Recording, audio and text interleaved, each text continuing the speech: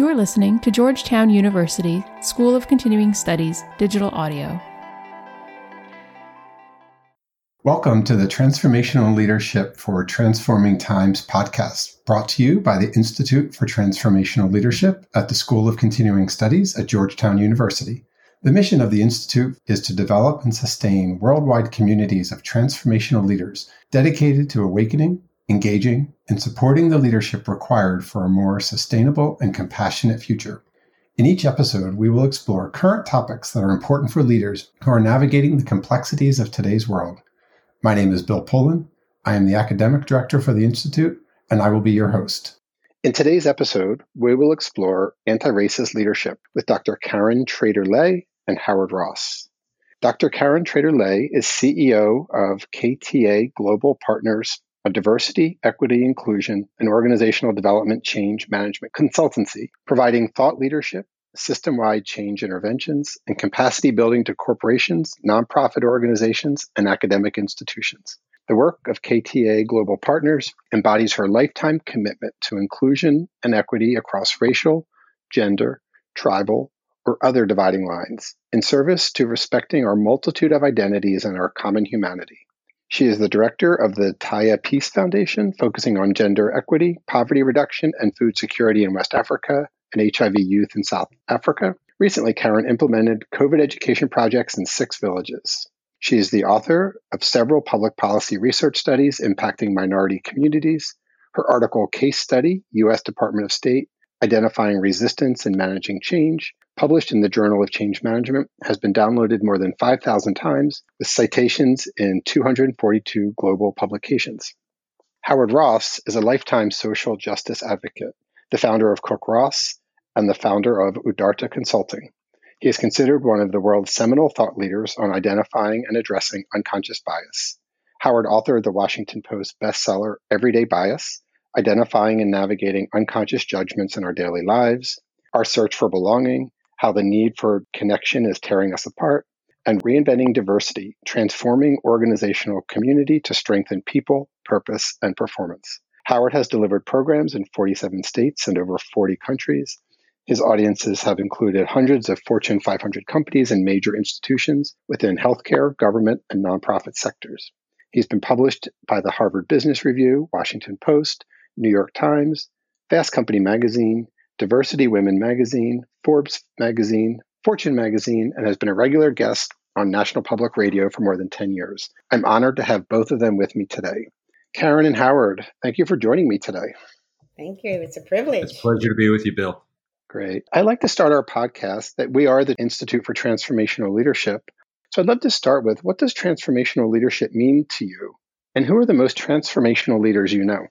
Karen, you want to go ahead? Yeah, I'm starting backwards. It was interesting, with transformational leadership, first of all, what that means for me is for those who have a vision of change. And in this context, it is certainly with respect to sort of the racial structure of this nation and its 400-year history with that.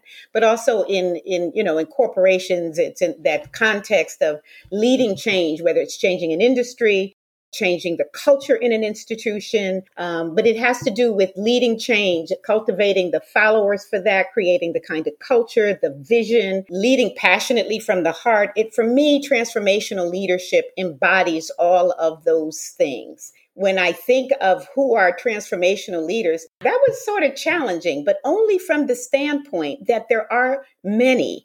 There are the traditional ones we, think of, the Gandhis and the Martin Luther King, the Malcolm X's. And then I also thought about, particularly from the lens of Black culture, I think there are a lot of incredible artists that have been and are transformational leaders, because many times over their history, they have been on the front lines, the Danny Glovers, the Harry Belafontes, the Sidney Poitiers. And so for me, people like that have also been transformational leaders. And today, a lot of the young artist singers are transformational leaders because they're speaking it in their music and in their song. So I'm going to stop there so that Howard might respond. Yeah, thanks, Karen. Yeah, I would agree. I'll pick up on the second part and then go back to the first. I think you're right. I think that there are leaders who who we know. I mean, and as you said, we think back in terms of historical leaders. Transformation for me is different than change. When we talk about change, we usually talk about moving something forward iteratively. So we do it a little bit more of something, we do it a little bit better, we do it a little bit different. But the fundamental form of what we're doing remains pretty much the same.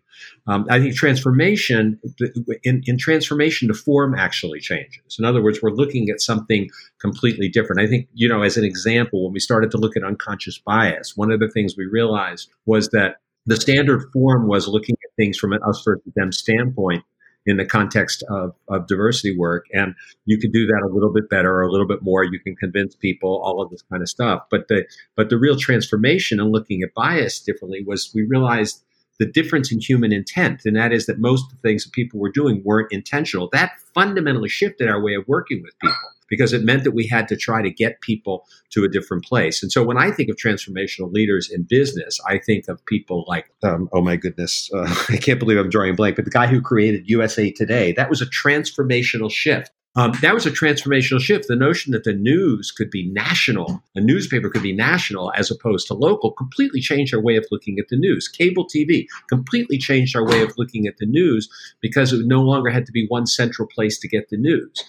So we can think of people in that domain. We can think of business leaders. One person who I had the real privilege of working with closely was a guy named Henry Nacella, who was the person who took Staples from being just a small handful of stores to a major national market by looking at both people and business together. And so I think those are the kinds of things that really have that kind of dramatic impact that we think about long into the future.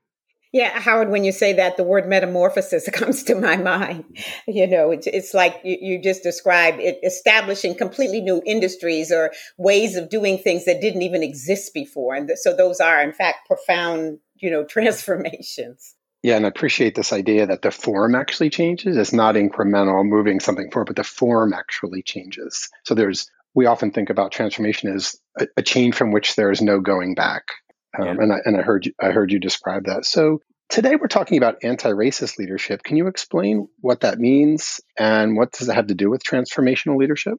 Sure. I'll jump in first this time. Go ahead. I think, I think that the most, so the person who's putting this distinction of language out into the world most right now is Ibram Kendi, who's now at Boston University. And, Kendi makes the point, and I agree with him, that if you've got a system like we have had in this country for 400 years, a system which has fundamental racism built into it. And I know that triggers a lot of people when we say that. That doesn't mean that every single aspect of our system is racially based, nor does it mean that every person in our system, every white person, for example, is an overt racist. What it means is that we've got 400 years of American history in which a narrative of racial difference has been created. And that narrative is that white people are better than people of color. And it shows up in every system in our environment. It shows up in our educational system, in our business environments. We know it shows up in terms of hiring practices and in terms of people who have access to quality health care. We could go on and on.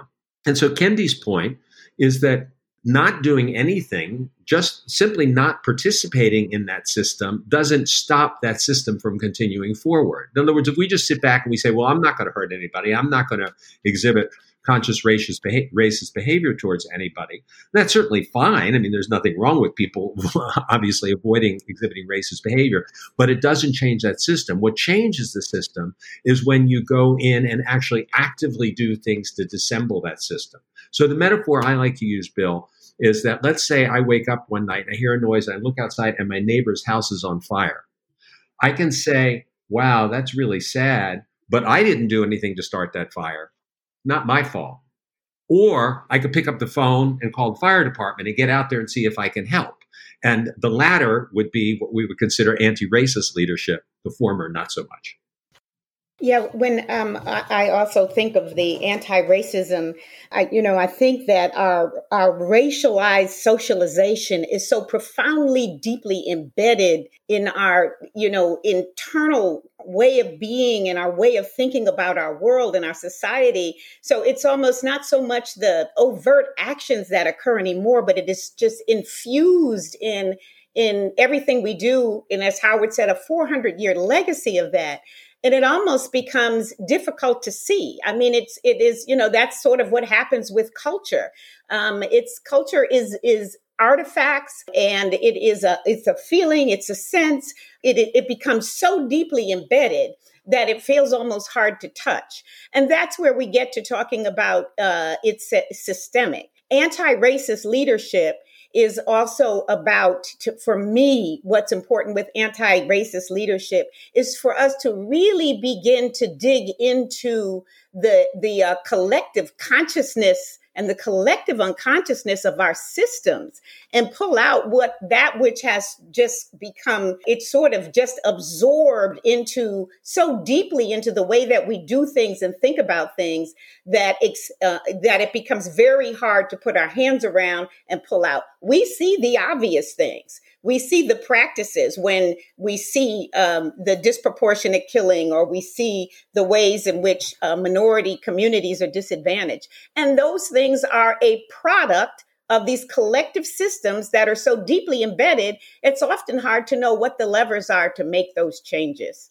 And so today, Howard described the sort of, I think you said the latter, the actions that would actually move to make these changes, the overt sort of processes and things that we have to consciously and intentionally do to begin to address these issues in ways that we haven't done before. And that's where it needs to be transformational. We've been working at this for a very long time. And given that we've been working at this for so long, and it's always been important, what's important about anti-racist leadership for organizations, communities, the world today? What makes it, I know we've been working on this for many years, but what makes it particularly important at this moment in time?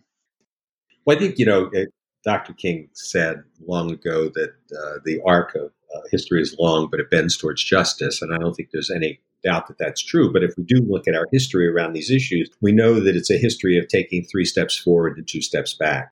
My dear friend and mentor, Dr. Janetta Cole, reminds me, because she's 84 years old and grew up in the segregated South, that we have changed, but we know, of course, we saw it once again blindingly this summer with the George Floyd and Ahmaud Arbery and Breonna Taylor killings.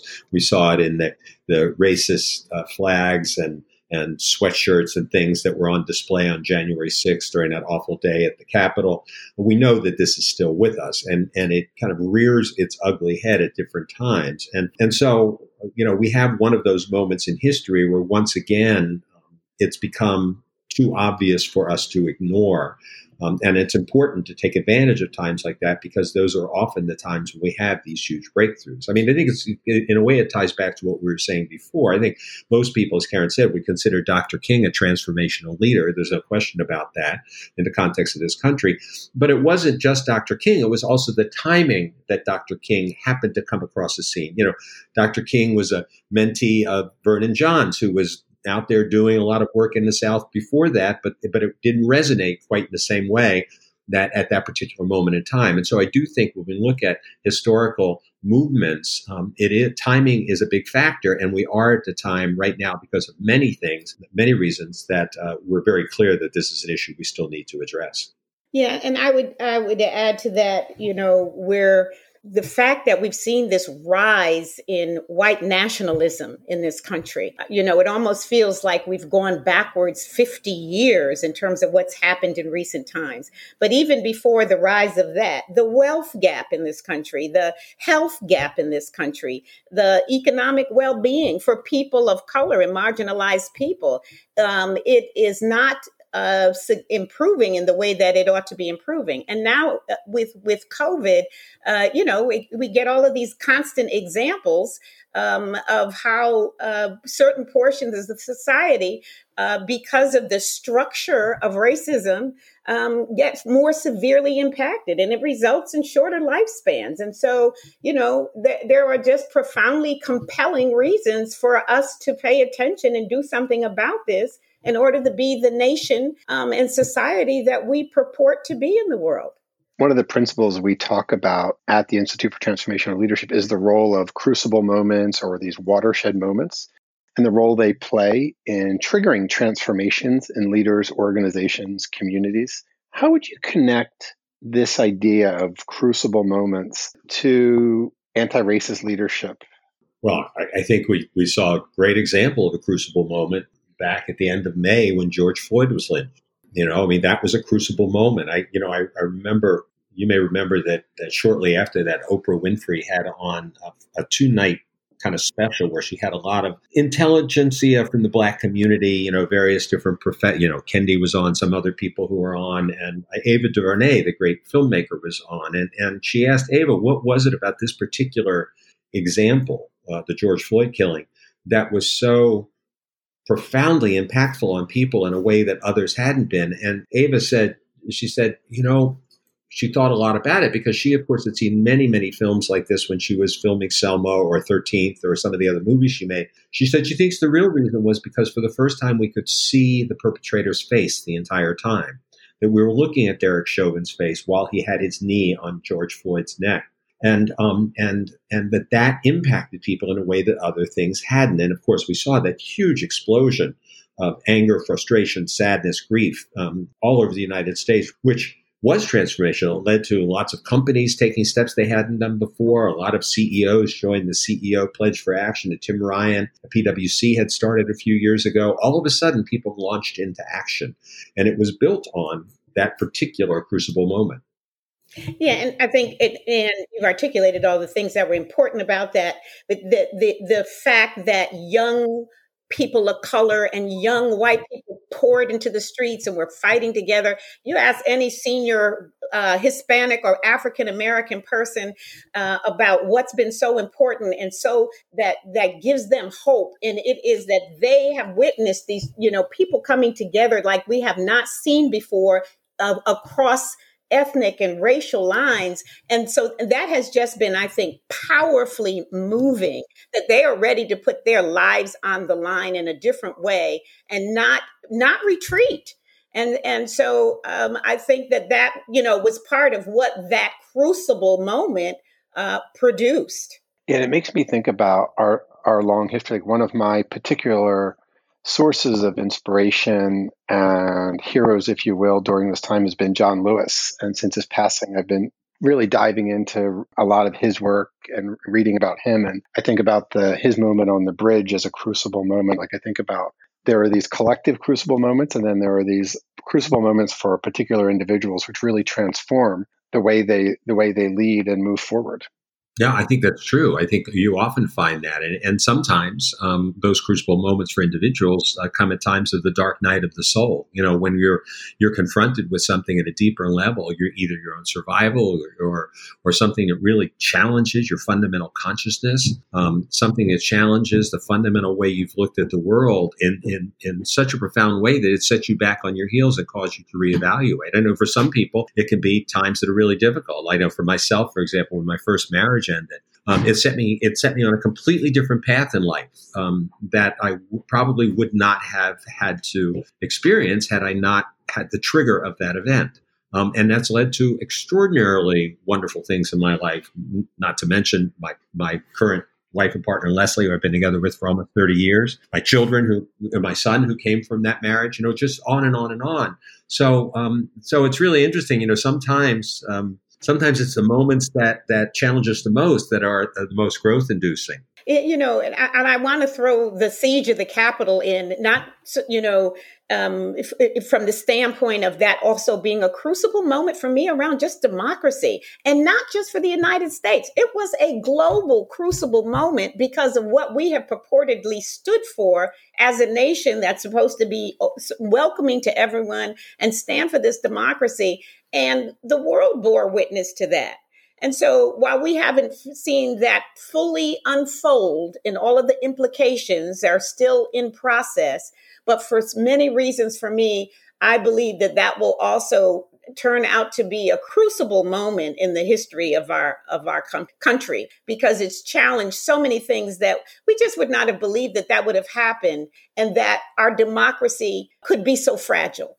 One of the things I often think about when I think about these crucible moments is they can be a trigger for growth, or they can cause us either individually or collectively to retreat and retrench into old patterns of behavior. how do we ensure, and this question came up with a group of students I was with last week, how do we ensure that this moment individually or collectively serves our growth and not a deeply entrenching into old patterns? I think, Bill, that one of the things that's important is to understand our relationship with fear, and because so often the determinant as to which way it goes is how we deal with fear in our system. When we're dealing with something that's cataclysmic, if you think back to 9/11, for example, and I'd suggest that ever since 9/11, we've been in post-traumatic stress as a culture. We've never really recovered from 9/11 and the impact that had on us here in the United States.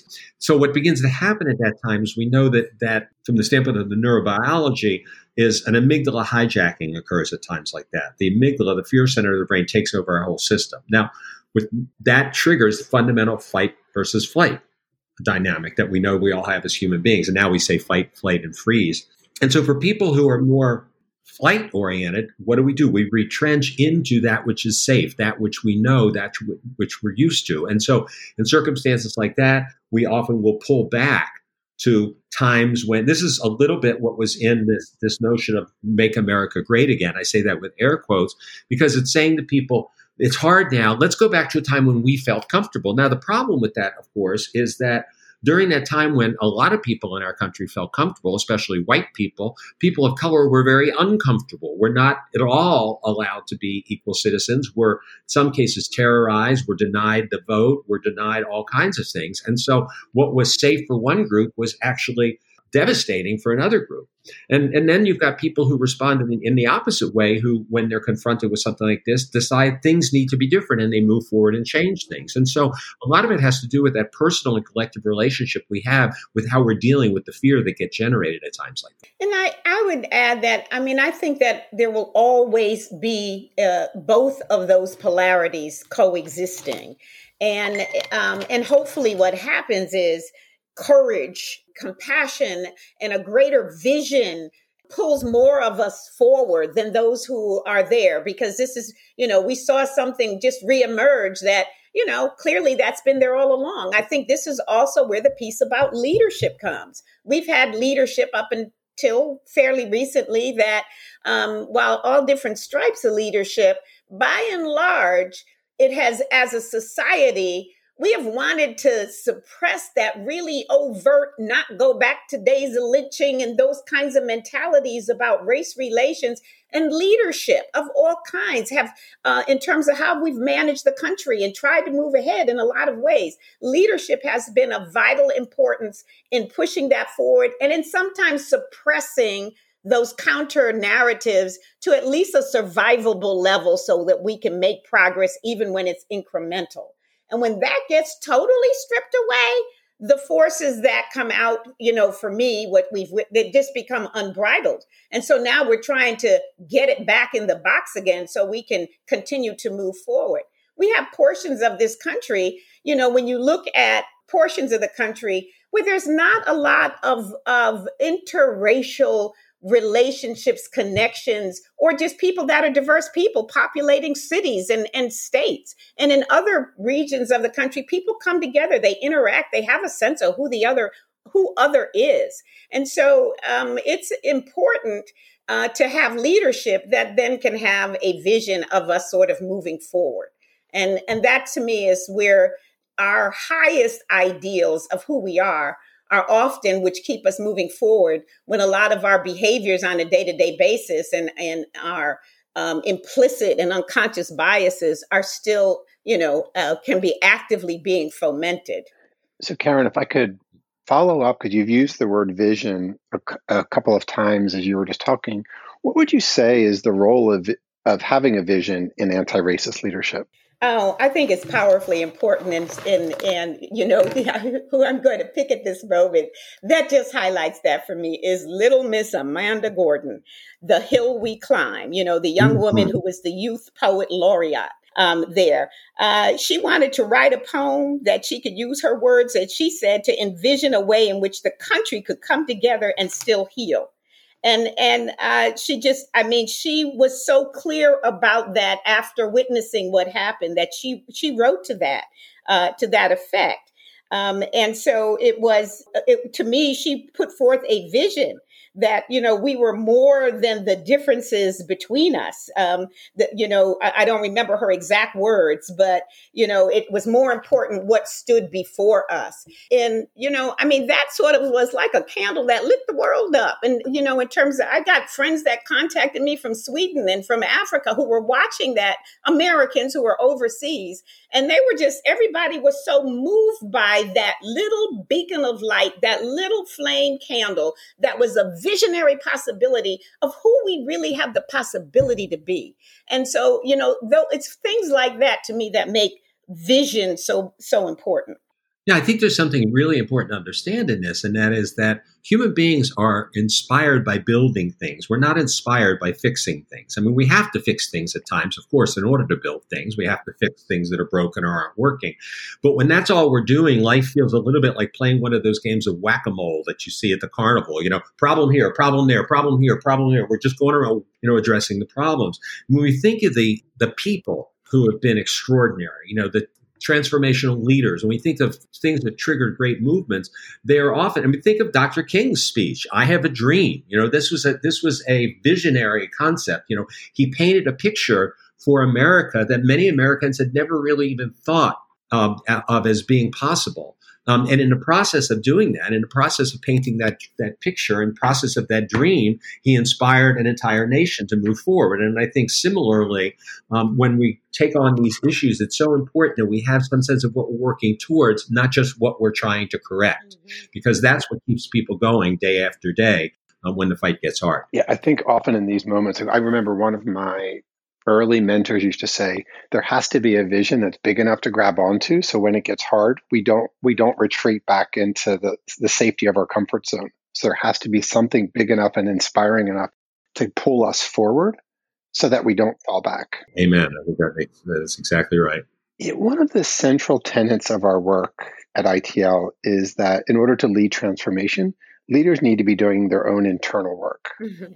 So what would you say is the internal work leaders need to do to be anti-racist leaders? Howard, you jump in first and I'll come behind. Okay, sure, be glad to. Well, I think first of all, one of the things that we've begun to realize after doing this work, I've been doing it now professionally for more than 35 years, and I think started when I went to my first civil rights meeting when I was like 16, so I just turned 70, so that's 54 years ago now. I think many of us who get involved in doing this work are coming from our own internal wounding. In my case, it was my family's experience in the Holocaust that undoubtedly, contributed to the fact that I do this work. I mean, I didn't even realize that until many, many years later, but it was that orientation that bad things can happen and you're supposed to do something about it. And I think one of the things that's so important is that we understand what those motivations are, because when we haven't taken on healing our own internal pain, what we do is we look for people outside of ourselves to change so that we'll be comfortable. And that's where we get into this sort of fixing mindset where we're trying to fix this person or that person. And in the old days, when we did, for example, diversity training, it was very much that sort of find them and fix them work. Who's the racist here? Who's the sexist here? Who's the homophobe? How do we get them to change? And, as we know now, when people feel like you're trying to fix them, it triggers activity in the dorsal posterior insula of the brain, the same region of the brain associated with physical pain. So it doesn't really work all that well usually. People will say what they think they need to say to get themselves off the hot seat, but it doesn't lead to that kind of change. So I think it's really important that those of us who are doing the work have a deep sense of understanding what's motivating us, how we're responding and reacting to other people, how the narrative that we've grown up with in society has affected us. For example, as a white-skinned man, whether I like it or not, I benefit from privilege in this culture. Pretending like that's not true is not only inauthentic, but dangerous. And so even as I'm doing this work, I'm also grappling with my own white male privilege in how that shows up. And so I think all of us have our own individual little internal chemistry set that the more aware of, the more likely we are to be able to do good work. Karen? Yeah, I just think the inner work piece is so important. And actually, Howard, I always think you're a great model around that, just in terms of, some of the ways in which you teach that, it's sort of that internal awareness, that, inner journey about who you are and what's important, and having a higher view and vision and working on that, and, working from the heart. I mean, those kinds of pieces, I think, become important in opening yourself to other humanities. And for, for white people, often I also think it means understanding their own racial identity development, understanding how white societal values and standards affect the other groups that they're, co-partners with in the United States and perhaps on the planet, given that that's where most of the economic wealth is. And so it becomes important to understand ways in which you participate in racism, maybe without even knowing it, and understanding what happens with white racial socialization and in terms of the possibility of creating a new and different kind of positive racial identity awareness. Yeah, one of my favorite quotes from John Lewis, and I'm paraphrasing, he talks about that in order to lead transformation in the systems around us, we have to start with transforming ourselves in order to be able to see how to transform the external systems of which we're part of. Look, I don't think there's any question about that. And I don't think there's any question that when we have had these moments, of being, especially I can speak again as being somebody who's in the dominant group, the experience that I've had teaching at Bennett College for Women, being the only white man on a campus of Black women, for a year while I was doing that work, being on the External Diversity Advisory Board as a straight guy, the only straight man in that group, for the Human Rights Campaign, things like that, times when we actually have the experience of being the other in a particular group. And for many folks who live in dominant group, particularly white folks, that's not something that we really experience. Even when we're in mixed groups, often the culture of the group tends to lean towards the dominant group because that's the sort of socialization pattern we've all had. So when we get into those circumstances, when we're outside of that dominant group and when we get a chance to experience that, all of a sudden it's like, wow, now I see what that feels like in a different way. It's not the same. I'm not pretending it's the same because it's a brief moment or a contained moment, but nonetheless, at least we get a window into that. And that's when some of those great, at least in my life, when some of those great wake-up moments have come. Yeah, and I even think, as a woman of color, as people of African descent, I mean, you have to develop partnership. We're a small percentage of the total population. So you're growing in awareness and relationships and connections and friendships and partnerships are important to make these sort of changes.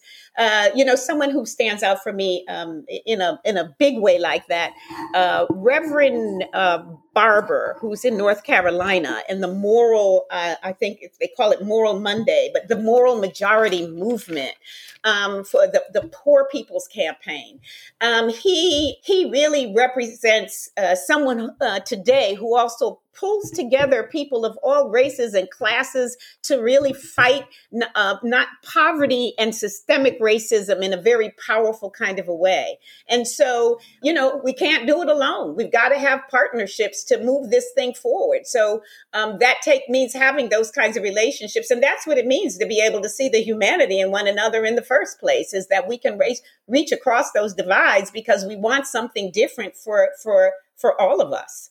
Yeah, this conversation makes me think about a moment when somebody pointed out that there were two gay men or two white men in a leadership role. And my immediate response was, I'm not a white man, I'm a gay man.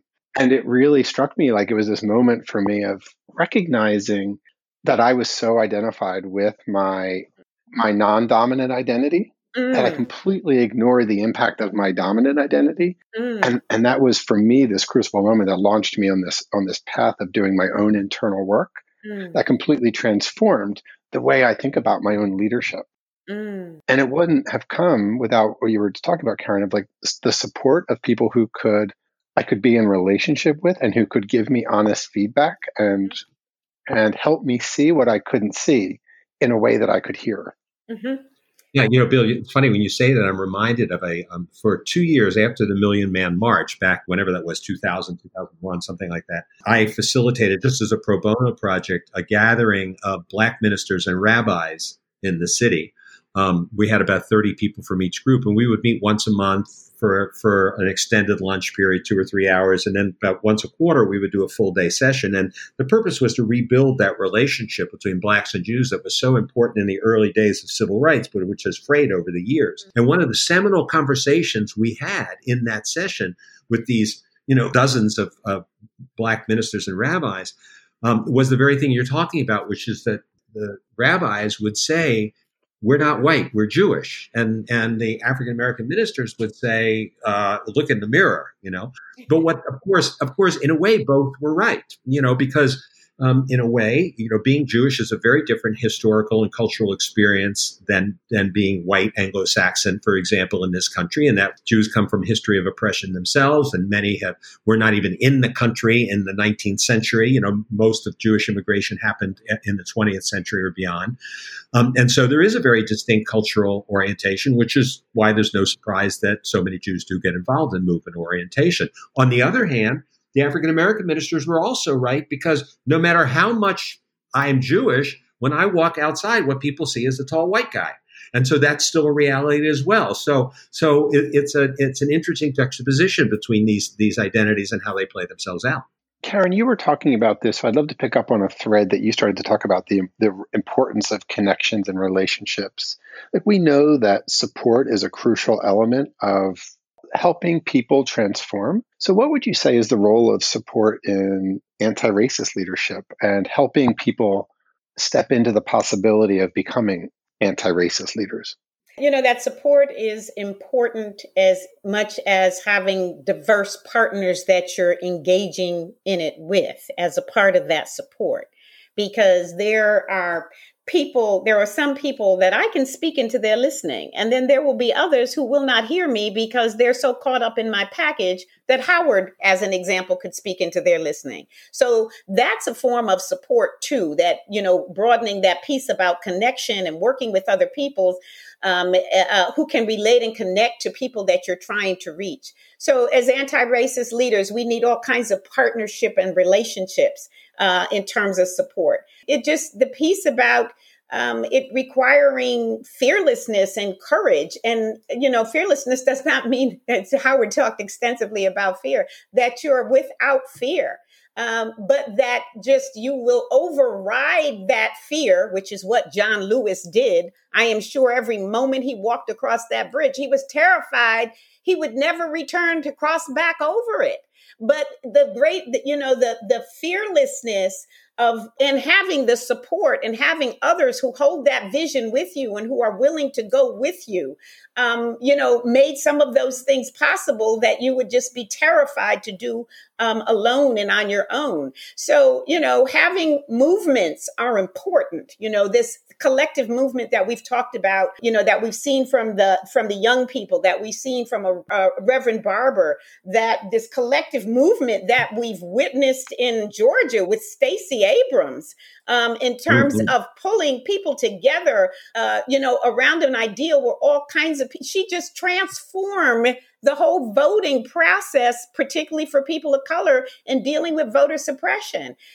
So that meant support of organizations and getting other people who bought in that vision and saw that possibility. And it became a collective emotional movement. And to me, that was an amazing example of many kinds of organizations and constituents and just individuals who decided to step up because of that leadership and that sort of collective support that sometimes was probably almost unspoken. And I say unspoken when you witnessed all those people who nobody had to tell them to go out and vote. They knew from the moment that we were standing in that there was nothing more important than going out and casting that ballot before voting day. And so you saw almost a silent support that was just pervasive and just powerful. So, in that way, support is also emotional. It is just sort of this collective conscious moment of people coming together because they see a possibility and they're so close. It was almost like a religious movement, a spiritual movement, that people move toward that place. And so that inspires, that becomes inspiring. And I think that we'll see many new young leaders who are inspired to work like that and understand the importance of connection and connecting the movements together. Yeah, Karen, when you're talking about fear and our relationship with fear, I couldn't help but think about Dr. King's, another one of Dr. King's famous quotes where he said something like, the ultimate measure of a man is not where he stands in moments of comfort and convenience, but where he stands in times of challenge and controversy. And I think that that's true. We tend to associate courage with, well, look at that guy, he's going skydiving or, exports or things like that. But the truth is, for people who get engaged, a lot of people who get engaged in that stuff, it's really fun. It's not that same person might be more frightened of saying I love you to somebody they care about than they will going out and jumping out of an airplane. So, but I think that we do know that it does take a willingness to step into the void, and sometimes those are little things, and sometimes those are big things. But how challenging something is of course always a measure of the individual, because what's easy for one person could be very difficult for somebody else. So as we come towards the end of our time, I always like to end with this question. I would love to hear from both of you. What's the one thing that if our listeners took nothing else from our conversation today, you would want them to hear? Karen? I was in my humming too. I think acting more consciously. On this issue of race and moving forward, which has to do with being intentional. It's not enough to go to one training after another or to proclaim that you're anti-racist. It's like, what is the contribution that you're making? What are you willing to do to actively create or foster or identify a issue to move forward? It is sort of like a personal activism and being willing to step up and step into that to be a part of the change process. And it can be a subtle thing or it can be an overt thing, but just as a consciously and with intentionality to help us move ourselves, to understand our racial selves, and to do something about moving it forward. I know that probably says several things in there, and I guess I don't know that it could be one thing, but it takes courage, it takes consciousness, and it clearly takes intentionality. I think, Bill, if I were to think about it, I would say that in order to really do this work, we have to have compassion. We have to have compassion for ourselves, and we have to have compassion for other people. Because when we really look at it, most of us were trained by the culture that we're a part of to be and do exactly what we're saying, being and doing. It wasn't like we woke up one day and decided to think these things. We were trained by our culture to think these things. And when we demonize each other for these beliefs, and I'm of course not talking about David Duke or Richard Spencer or people who are out there on the edge, really hate mongers. I'm talking about most of us every day who don't wake up in the morning and wring our hands and say, how can I suppress women and people of color today? That's not the way it happens.